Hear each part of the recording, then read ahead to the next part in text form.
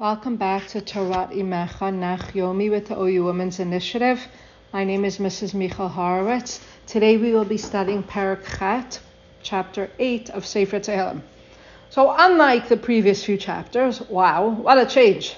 The previous few chapters have been such a sense of despair on behalf of King David. Yes, absolute Amunah that Hashem will save him, and in the end of days Hashem's name will be one, and the nations will recognize that, and his enemies will be punished in the right time, and God will judge with righteousness. But we sense such a sense of despair in David HaMelech, and that represents the times of despair in our lives when we feel that sense of almost hopelessness, but we continue to trust in God. And now we come to Perek Chet, and this is a total about face, and here King David is in such an upbeat, if you will, thankful mood of recognition of God's power, of God's might, and it's a much happier, if I have to use a word in English, capital than the previous chapters. So Perek Chet, Pasuk Aleph, La Menatzech, to the conductor, Al Hagitit, Mizmar LaDavid. A lot of interesting introductions in each capital, which we have been exploring. What is the Gitit? So again, I go to the Steinsaltz Ketuvim. A Gitit is probably similar to a lyre, L-Y-R-E.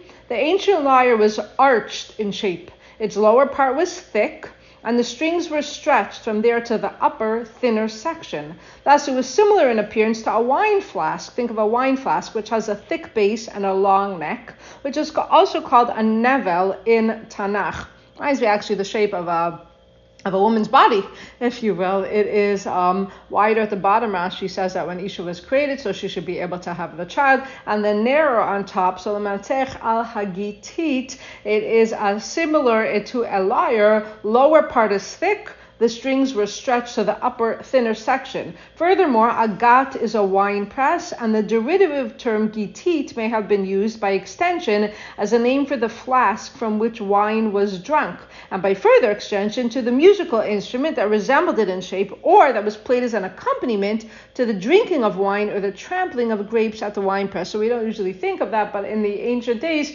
when they would drink the wine or trample the grapes in the wine press, they had musical accompaniment. You know, it's very interesting. Last Pesach in the spring of 2022, 5782 Nisan, my family and I were zocha to be in Eretz Yisrael for 2 weeks, Baruch Hashem Chus, and we went to a very small vineyard. It was Shemitah, so nothing was happening there while we were there. A very, very small vineyard started by a certain individual in memory of 4 of his classmates who were lost in battle in the IDF. It was just incredible. I mean, it was so gorgeous. It's beyond description. Just looking out over the hills. It was near the Gush region, and we actually got to taste. We got to choose one of the bottles of wine and drink it right there. And I said to my kids, when do you make a Bar Priya Gafen? And you're looking out, this was pre-Shemitah bottles, and you're looking out at the wine, the vineyards from which the actual wine but has been derived. You're making a Gafen and you're looking at the vineyards while you make this bracha. But why am I bringing this up now? Because the tour guide told us that when the wine and the grapes are harvested from this vineyard, it's a big celebration. It's a small vineyard. The whole interior is like just really one room. And when the wine is harvested, the grapes are harvested and brought to prepare for wine, it's such a celebration. They call all the people from the town, and they have a whole celebration. And that's what this reminds me of. The gitit is a wine press, and it is also the musical instrument used when the wine is pressed. Okay, Hashem Adonenu, Hashem our God, Ma'adir Shimcha B'chol Ha'aretz. How glorious is your name, how grand and great is your name in the whole earth. Asher T'na Hodcha Ala Shemaim. You put your glory in the heavens. And you know, my family knows this, that when it's a clear night and you can look up, and now when you can look up in the fall season and you can see with the naked eye Mars and Mercury and Jupiter and the moon, and you really have such an awareness of how infinite. I mean, it's hard to have an awareness of how infinite. It's hard for us to comprehend, but how vast the heavens are, and how Hashem controls this, and how Hashem created this. Try to have an appreciation for the grandeur of the Almighty, the Ein Sof.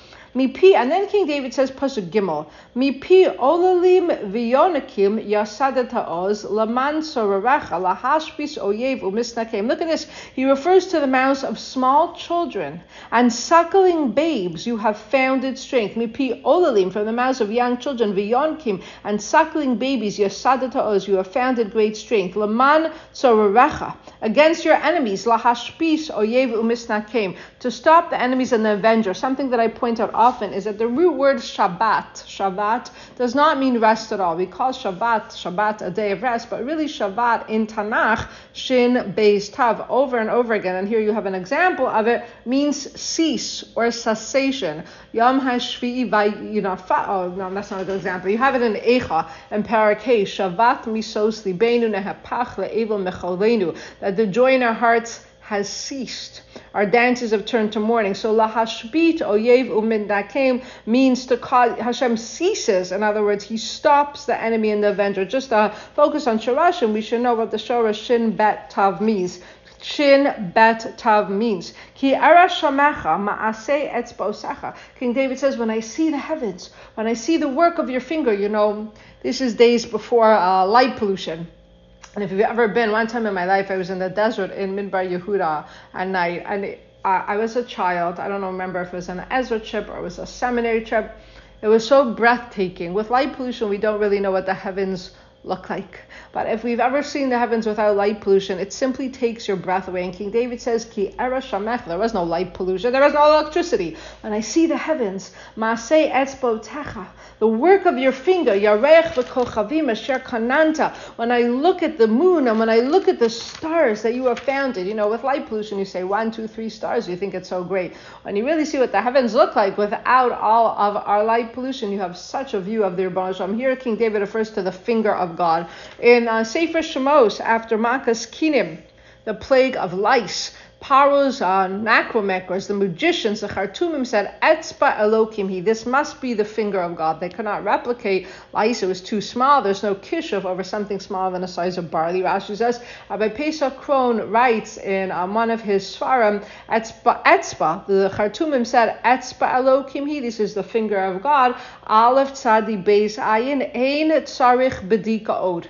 We don't even need to check anymore. This is undoubtedly the finger of God. Ein sarich b'dika od. When you recognize the finger of Hashem, it's so apparent, it's so obvious that you don't even need to check it anymore. King David says, when I look at the moon, when I look at the stars, when I look at the heavenly bodies, it's so obvious that this is you, Hashem. And then King David says words that ring in my ear very often. Just 2 nights ago, my husband and I and one of my boys, the moon was very, very, very low. We couldn't even believe it was the moon at first. It was very low in the northeastern sky, and it was huge. It looked like someone painted into the sky, and it was like this deep orange. So we went to a spot near us where there was like a pond of water where many people go for tashel to just gaze at the moon, and you could see the orange Mars, and you could see Jupiter shining bright. And I said these words to myself: Ma enosh kitis kurenu uven adam kitif gedenu. God is, what is man that you even remember him? The Son of Man, that you appoint him with an important purpose. We're so nothing compared to infinity. And that's why we have 2 pockets. Rabbi Joseph B. Soloveitchik, the Rav, says, why do we have 2 pockets? Quoting the Kotzker. Because in one pocket you have a piece of paper that says, Anochi Afar Ve'Ephraim, but dust and ashes. With the release of the new images from the James Webb camera that NASA has released, infinity means more than ever before. It's astonishing distances that are beyond our comprehension. And King David looks up at the heavens, at the moon, at the stars, and he says, God, what is man that you remember him? Uvan Adam kitif gedenu. You even take us into account. You give us a tafkid here. We're nothing compared to infinity. On the other hand, man is so great that he's only a little bit diminished from angels. And with a neshama and with glory you crown him. On the one hand, what is man? Anochi Afar Ve'Efer. And on the other hand, says the Kotzker, you have another pocket, and that other pocket has a piece of paper that says, Bishvili Nivra Ha'olam. The whole world was created with me. And here you have these dual emotions in King David. On the one hand, the recognition of how small we are compared to infinity. And on the other hand, how great every individual is, who is created in the image of Hashem. Pasuk Zayin, Tamshileu b'ma'aseh yadecha. You have made him ruler over the works of your hand. Kol shata tachas raglav. You placed all things at his feet. Man is so small, and yet man is so great. When Hashem created Adam and Isha in Sefer Bereshis, Pru Uru Umilu Vayivarech Hashem Elokim Leimar, Pru Vayomer, Pru Uru Umilu Asarts V'Kivshua, Uredubid Gasyam, Ba'ov Hashemayim. God created man, and he said, man, I want you to rule over the fish of the sea, the birds of the heaven. I want you to conquer the earth. Tam Shilei B'Masei Decha. Hashem, says David HaMelech, you made man the Moshel, the ruler over the works of your hands. Pasuk Ches, Tzona va'alafim kulam. Wow, look at this. That refers to beasts, all sheep and all cattle, v'gam b'hamo shaddai, and even the animals of the field. Domestic animals have been given over to man, Steinsaltz Ketuvim. He has dominion over the wild animals, so as small and insignificant as man is, on the other hand, that's how great he is. And it's ennobling, it's humbling. And it's also ennobling. Tzipar shamayim, the birds of the heaven. Udegei hayam, the fish of the sea. Over ochos yamim, whatever crosses over the seas has been given over to man for man's dominion. And it's an incredible imagery here. King David is so taken by creation. Steinsaltz Ketuvim, man should thank God for giving him power over all the creatures of the land, sea, and sky. On the one hand, like I already said to you, this vast power should be humbling. Man wonders when he looks at creation, is man truly worthy of this? If you've ever watched any nature documentaries, the grandeur of creation and nature is just incredible. In fact, in Pasuk Hey, Vatachzir me'at me'elokim, though the name of Hashem that is used here, man is created a little bit less than angels, but the word used is Elokim. That is the name that signifies God of nature. Elokim is the name of Hashem who created and who controls nature, which is why in Perek Alpha Bereshis, the only name of Hashem that's used is Elokim. If you look in Perek Alpha Bereshis, when nature is being created, there's no Shem Hashem, there's no Shakai, there's no Kel, it's only Elokim. Aleph, Lamed, then Hey, then Yud, then Mem. Interestingly, Rabbi Zev Leff points out that the word Hateva, the nature, Hey, Hateva, Hey, Tas, Beis, Ayin, is the same in gematria as the name of Hashem, Elohim.